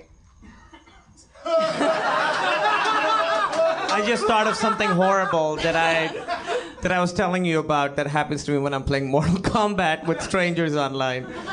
But I'm not going to say it. Reaching out to a creative and saying like, well, that's great, but everything you do is terrible. Like that person's. What do you say in Mortal Kombat? No, I turned my mic off, but I think it. Where it's horrible. It's very, very bad. Just say it. No, it's bad. Just say it. No, come on. Can we make this a safe place? Is this a no judgment zone? I don't feel good about it. It's a no judgment. Okay. Don't judge me on this. This is me at my worst. And I say, so I will play Mortal Kombat, and it's just because it's one person, I get like really into it, and I really want to win. And then some people, I'm not as good as a lot of people are. They'll beat me, and then I could tell that they're fucking shitty. I could tell when I'm playing someone, I'm like, oh, you're a bad person. Not by their skill, but by like how their spam moves, and I think I'm Is there an honorable way to play? Yes. Yeah, you don't spam fireballs. Yes. You don't spam fireballs. You don't spam fireballs. When The Fifth You're Agreement. right. And that's the title. the Fifth That's the Agreement. title of the fucking episode. move over and over. Yes. And I'm on pretty solid footing, I think. Yeah. It's a personality test, really. And also, Spencer, Yes. that when they beat me because they fucking did fireballs, they like come and they like teabag me, right? And now I'm like, you're a bad person. Yeah. And I want to turn my mic on and be like, I'm on a show on HBO. This is all you have. You're not wrong. No shame, no shame. And I feel horrible. Because it's fucking true. I feel horrible. It's how you feel.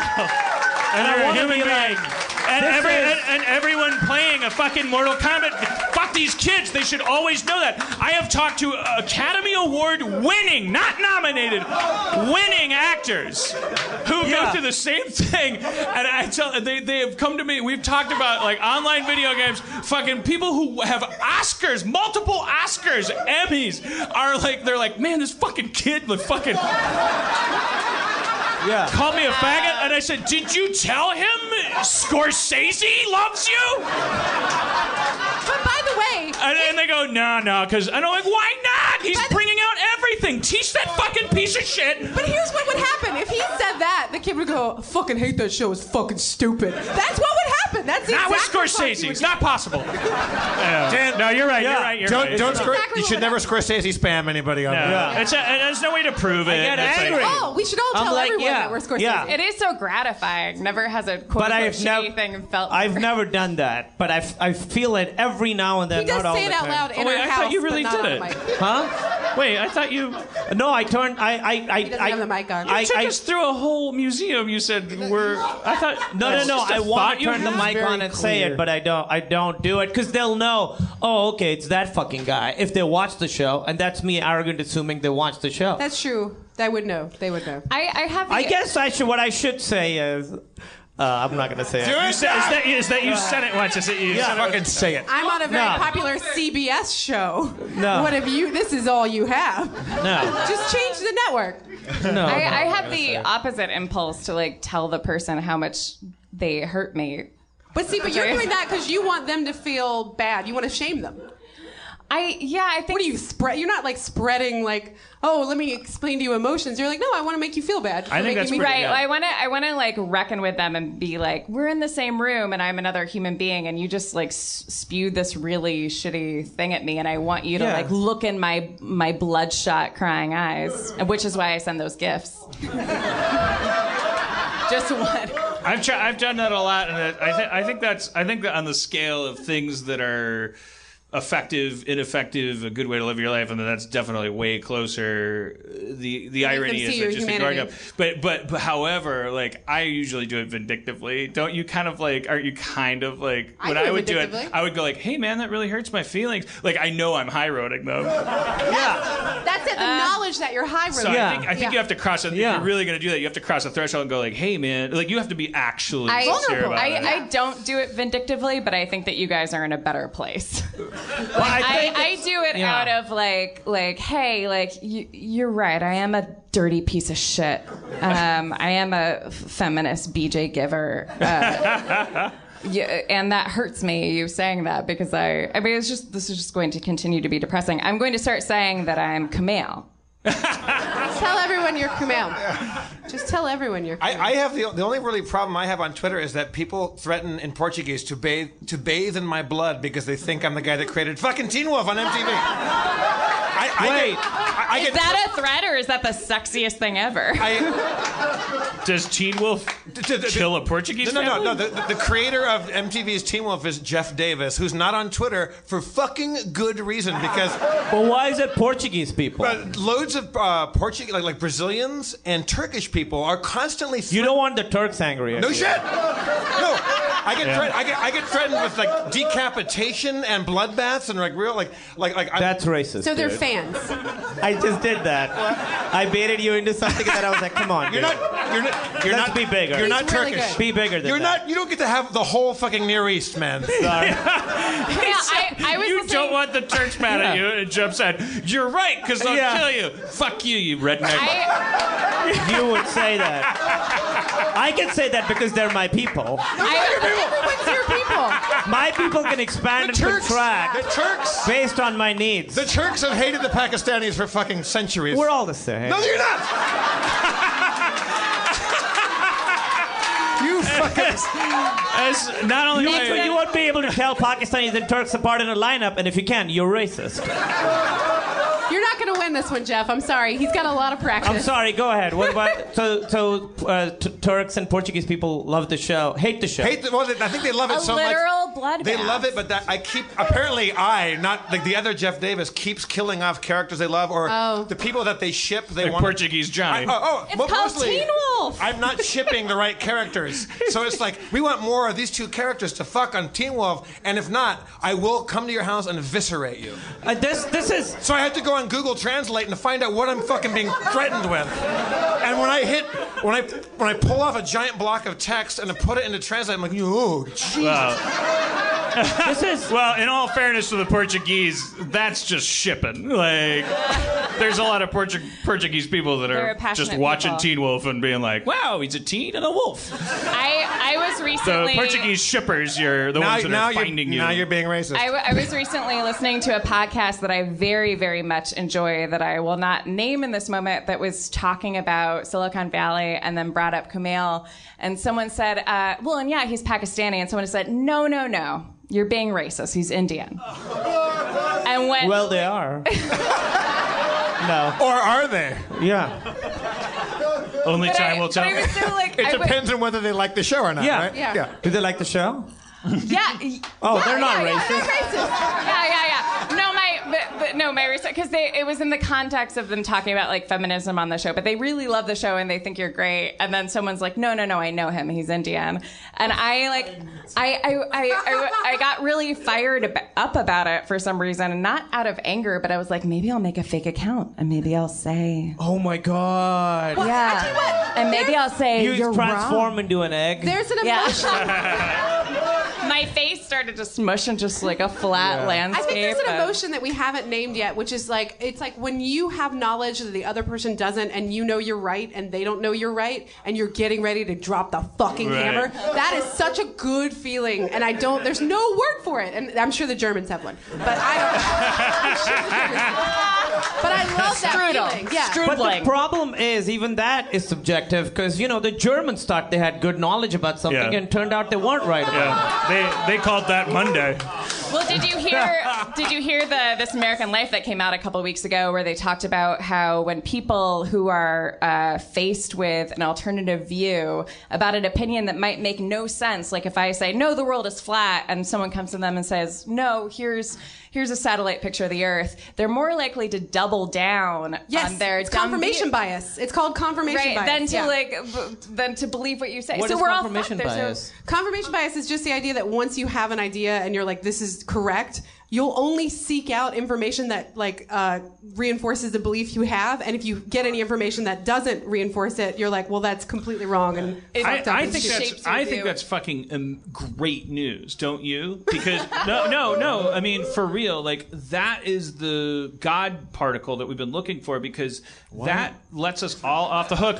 Don't you fucking Stay start? tuned. You'll see. I want to understand. No, just They already found you're the about God to. particle. I'm about to explain We it. spent hours writing this show. It'll come back around. If it is instinctive to primates to do that, which I would applaud, because primates should not automatically just go, ooh, I think I'll do this. Oh, you said that, I'll do that.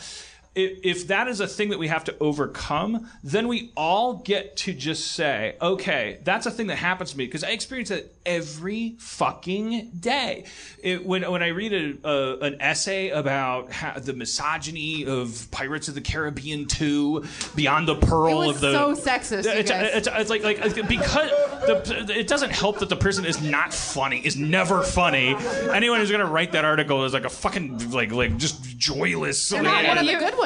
And they're not one of the good ones. They're not one of the good ones. But overriding that is like my sense of like, I always feel that trigger, that hinge, that safety valve that goes like, oh, are you telling me that now this is going to be that? Fuck that! Where's it end? Where's it end? What are we going to do?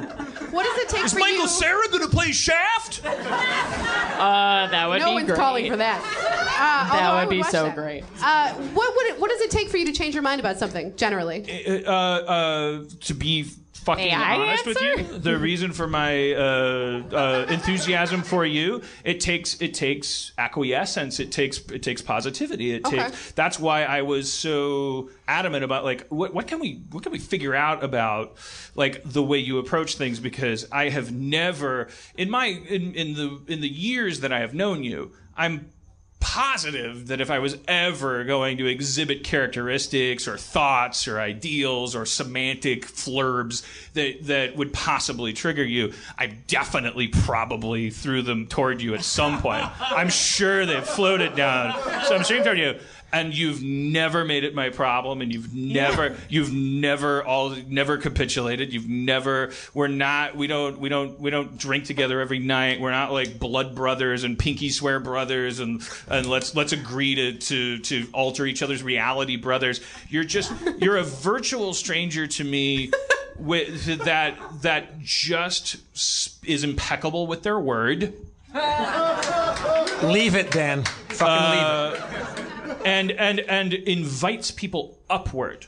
Like when you say, like, here is a list of ways that you can tell people that they're a good person without telling them how they look. And there is nothing in that communique that suggests to you that you're a defective unit. We like you so much, Emily. There's everything in that communique that suggests to you that you have an ability to repair yourself and evolve upward. So you always feel like you're winning. In video games, we wouldn't play video games if every... Like, you're doing this wrong. Yeah. You fuck off. Yeah. Oh, you fucked up. Start over. Start the fuck what over. happens in video games, and the reason people are addicted to them, is because that is the effect that video games have on people. They go, congratulations on running across this log 1,000 times. That's a very good analogy. That's actually a really great analogy. Here's a diagram you can use to make a sword that kills ghouls better. Yeah. Oh my God. There's nothing. No one ever says, you're killing ghouls wrong. I'm going to rape you. That's because I'm playing... You use the word rape as a metaphor. I'm going to stop listening to your podcast. That's so true, because I'm playing Arkham Knight right now, and it was so horrible. It's like, you're Batman and you can't find your way out of this police station? You're fucking Batman. What are you doing? Get it It's together. not like that. No. But that's interesting. What Emily's really good at, and what you said earlier is... dying? I feel like everybody's just calling You have imminent death syndrome. Yeah, we have some bad news, Emily. Oh, Emily, you died in 9/11. Yes. Your test results just came back. You died in 9/11. What you're really good at is keeping your eye on... And you didn't work in the buildings. Yeah. Why was I there? You were one of the pilots. You were one of the pilots. What do you think the fucking arc is? Oh, no. Yeah. I love my dad. Okay, go ahead. Well, I think is always keeping your eye on the prize and getting what you want to get out of an interaction. For instance, like if we're supposed to fly on a flight, like, and this really happened, and they checked Emily, and they're like, oh no, we bumped you to the next flight, and I'm like, I'll get like self-righteous. I'll get like, this is wrong, this is immoral, this is not good, fucking fix it. And Emily will befriend them and talk to them nicely. I dare you and to then, be like, better, she says. And then get them to, and her, like, this was a couple weeks ago. Emily was supposed to have some surgery, and they called and they were like, oh, we can't do it anymore. And I'd taken the week off, she'd taken the week off to do it, and I was like, give me their number, I will talk to them. And she's like, that's the worst idea.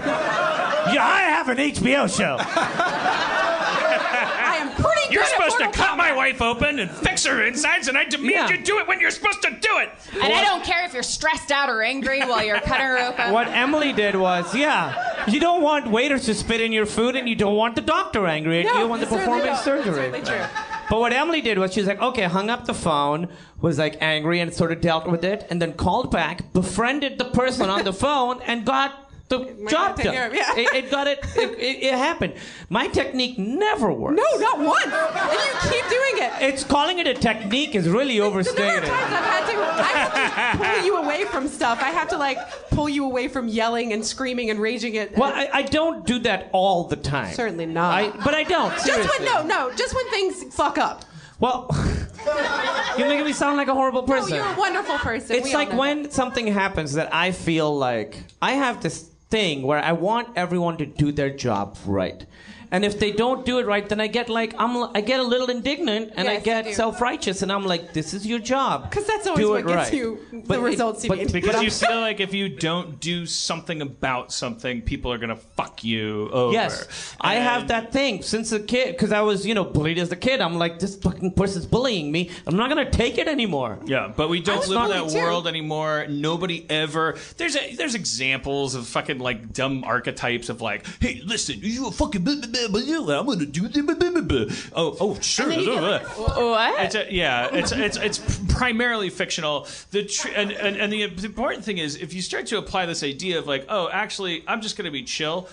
It's important to note, like, once you're chill, you're gonna get there's going to be all kinds of people getting away with all kinds of shit. Yes. But letting them get away with it and walking around them, walking away from them, you're going to end up getting farther, faster. so much further than anybody. So true. I literally picture it like The Sims. Like, have you guys played The Sims? Come on. Sims, people, where you at? Where you have those, like, gauges over your head, those little, like, bars over your head that tell you, like, this is how hungry you are, this is how whatever. Like, that's how much power you have. And for me to, like, let someone else make me that angry over something that they genuinely can't do anything about, that's me giving them my power. Yeah. I don't want to give them my fucking power. That's mine. You don't get to have that. Do you want to give up your ease, is what my therapist keeps saying. Do you want to give up your ease? Yeah. Like, you've worked hard to be at ease. Do you ease. want to give that to this fucking Who deserves guy? that? This person on Twitter doesn't deserve it. This poor lady who was just giving me bad news at the doctor's office didn't deserve it. And also, if I befriend her, she helped me out. But I always think of it like you have a certain amount of cake that you have to give to people. You have cake. You have delicious, wonderful cake. You can give it out.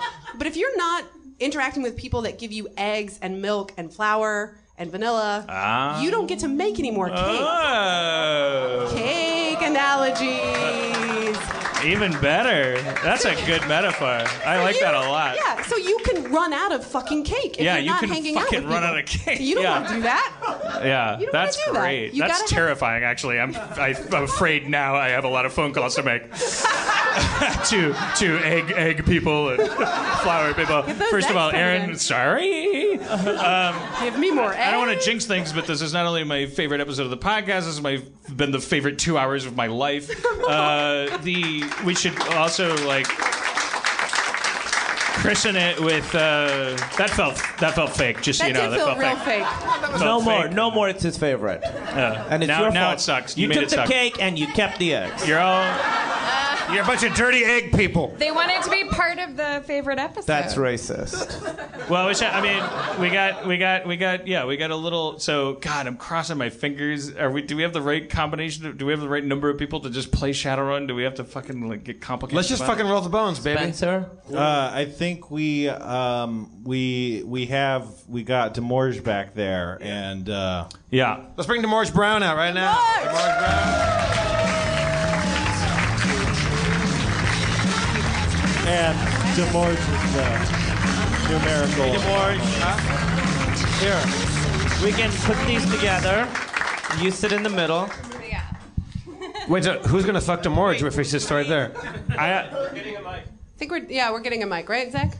I have a revolutionary idea. If we, assuming that I would have somebody else play Jim Nightblade, and I could play like NPC characters. Who does a good Bruce Willis? No one. I don't think anyone does. Can you do a good Bruce Willis, babe? No, it'd definitely be Demorge, I would assume. But Kumail, how long has it been? Jim Nightblade. Kumail, how long has it been since you've played Dr. Friend? Only once, like 1,000 years ago. Played Dr. Friend the first time. There's Yeah. McGathy. You know that Curtis There's Armstrong has Kumail. played your character with great aplomb and alacrity. Yeah, I heard. Yeah. He's okay. He's just I light. hope he doesn't listen. We're all light. You know what? All right. So who's familiar with my character? I would I want to play NPCs and have somebody play Jim Night. I Yeah, want you you to play do it. Jim Nightblade, Demorge. What so does that people playing don't pigeonhole you. NPCs mean? Spencer, calm down. It just means Usually it means I'm taking the episode off, man. Kumail, I That feel like you sounds should great. take my mic. I'm not. just non-player. Yeah. They're Or not Emily played. could play Mercy, and I could play Jim. I also can just make comments on things as they go, and not play a Oh wait, character. no, wait. Isn't there? Wait, if the numbers should work out. If Dan gives up his character, the Yeah. Oh, numbers you should play work Jim out. Nightblade. There you go. I don't know if I'm ready for this. Just talk like Bruce Willis, Oh, jeez. and go with your gut. And Yeah, Emily, you're a badass. There's another mic Okay. coming, Dan. You're kind of a shoot first, ask questions later. You sort of. sure? Okay. Okay. Why? Because you're Maynard. Wait, but It's muted. All hell's broken loose here at Meltdown Comics. He doesn't need to be on camera. that's All right, Harmon is relocating over by Spencer. Dustin, everybody, Dustin. Dustin Marshall. Can you pass this to Dan? Thank you, Mr. Mugg. All right, Spencer, do we have a guest? I'll do sound effects. Do we have a guest recapper for us tonight? Yeah, I think his name's Eben Burgoon. Woo! Best cookies in the biz. That's an amazing name. It's a good name. All Is right. that an actual guy from Shadowrun? Yeah. He's a Shadowrun reference. Last time on Harmontown. Tiptoeing past piles of dead bodies with Baldwin Brown's BTL chip research in hand, the posse exited the hospital, joined by their controversial new frenemy, Jesse Yellowman. From the safety of Dr. Friend's Force 5 shimmering Force energy wall, Nightblade took the time to taunt the remaining guards with rude gestures before joining the party in their escape. There, among piles of broken and suspiciously used Roombas, rehydrated pizza crust, and empty aluminium Sputnik 1 cans, the party listened to Brown and Yellowman's turncoat proposal. However, the reward of owing the party 3 in exchange for the betrayal of their employers created a rift. Hortigard and Nightblade heatedly argued with Mercy and Dr. Friend over remuneration, reputation, and the code of ethics of Shadowrunners. As the argument reached its fever pitch, Nightblade seized the chance to surprise and turn the tables on Yellowman, only to be sent to the ground by his top-notch evasive robo-judo moves. Who's on the side of cause and who's on the side of cash? Will Jim and the gang have to dance before Yellowman's non-laser razor blades, or will cooler heads prevail? Let's find out now on Shadowrun Harmontown time. Eben Guberman. Eben Guberman. I have one question. Okay. I have 1,000, but you go first. Millions. Did you say aluminium? It was hyphenated. It was very clear which syllables were meant to be stressed. The British. Aluminium. I think, Dan, you should play your character, and Yeah, Emily and I should split this so no that there's way that someone I who should knows play what's this going on. character. Nah, come I on, think no, so. No back and forth. Just yes and it. Come on. I'm doing. Emily, you're playing a. You wrote a book about self-esteem for women. Mm-hmm. So I'm uniquely qualified. You're playing a character that just failed to stun baton a guy that now has compromised you. You're a bounty hunter and you talk like Bruce Willis. So we had said no to Jesse Yellowman's proposal. Oh yeah, Nightblade jumped the gun and stun batoned him. Well, he tried to. He didn't succeed. Are we all in the same room right now? Yeah, you're all in Nightblade's apartment. Okay, I approached Jesse.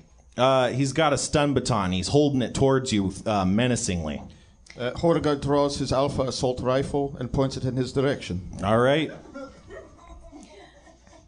All right, using my charisma, my exceptional charisma. Hey, Jesse, sorry, Jim's going through some stuff. Can we talk? I don't know. Why don't you all put your weapons down? Maybe we could talk with weapons not out. All right, I like that, guys. Can we put our weapons kind of down? He puts the baton down first. May I ask you a question? Am I stunned? What's my situation right now? You are not stunned. You're just disarmed right now. You're just stunning. You went for... Do not compliment my looks. You may. Hey, I would love to. Fuck your ideas. Sorry. Very sorry. Take that out. Can we? He's not a fuck guy. He's not a fuck guy. Not a fuck guy. He's reading it right off the sheet, though. That's I'm sorry. Yeah, that's my character. I'm sorry, Spencer. So I have been disarmed. I've been What's her disarmed. name? Jim Nightblade. That's Nightblade. Yeah, so basically what happened is like 2 seconds before we started, you're like, huh! And then failed utterly, and then he grabbed the stub baton out of your hand. So let's put our weapons down. Let's put our weapons on down. 3. Mine's already down. I'll count. All right. Is everyone on? 1, 2, 3. Weapons down. Okay. Mine was already down. All right. Can I just take a moment to say this world is crazy.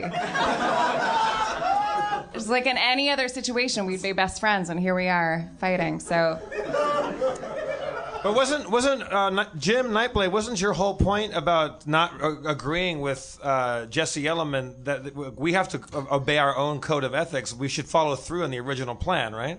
Everybody's got a code.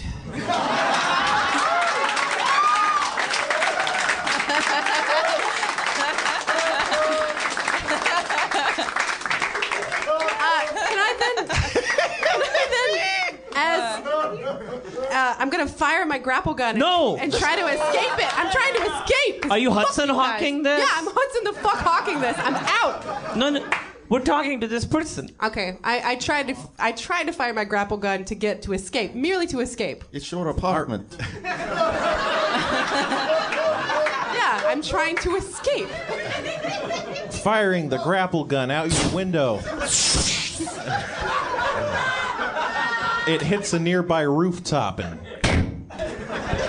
holds fast. Nightblade, before you bone out of your own apartment, and leave us holding the bag here. 4 seconds ago, you tried to fucking karate chop this guy, and now you're just taking leave. I don't take orders. I don't take orders from anybody. We're not giving you orders. No, he asked to put out my gun, so I'm out. So you just leave it? Okay. This is your house. Yeah. All right. Okay.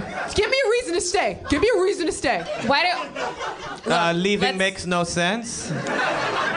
Spencer, how close is Eve Libertine to Jesse? 3 to 5 feet. Okay.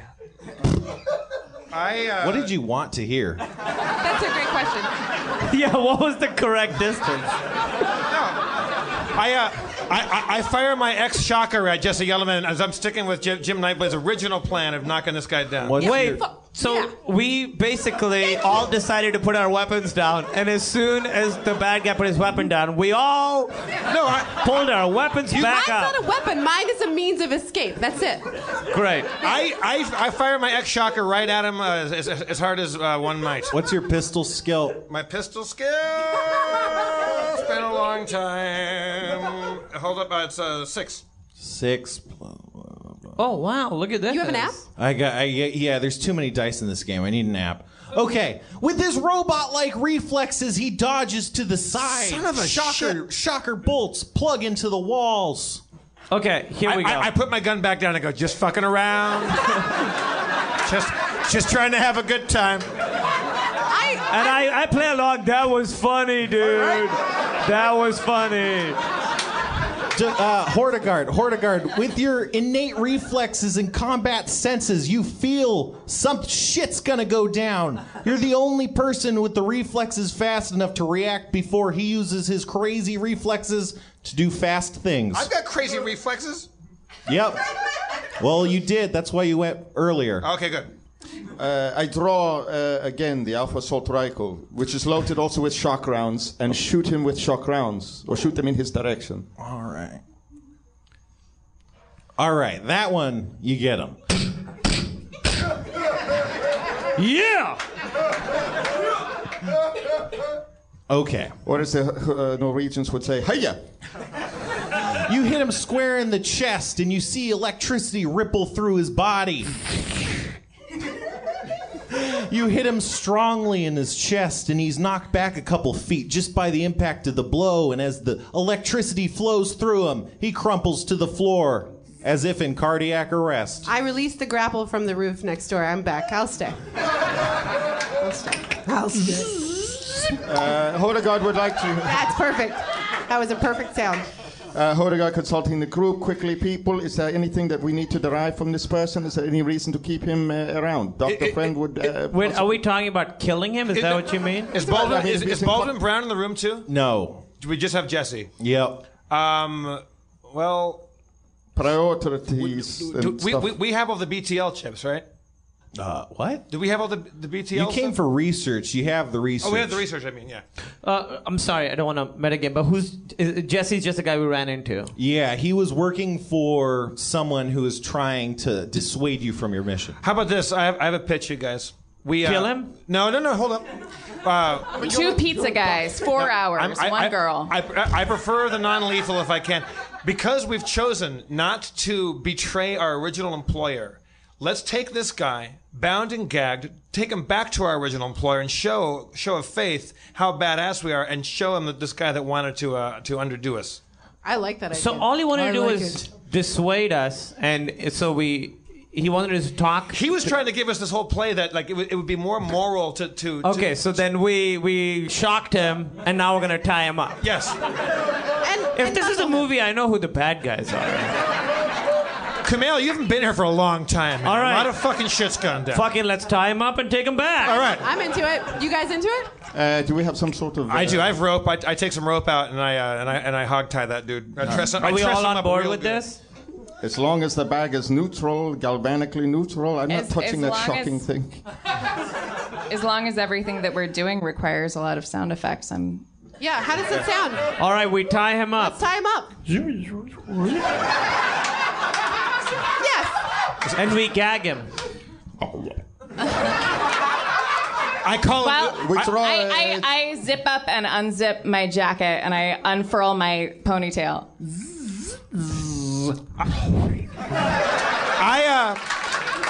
I opened up Jim Nightblade's shed, a little like a utility cabin that he has in his place. I start a lawnmower.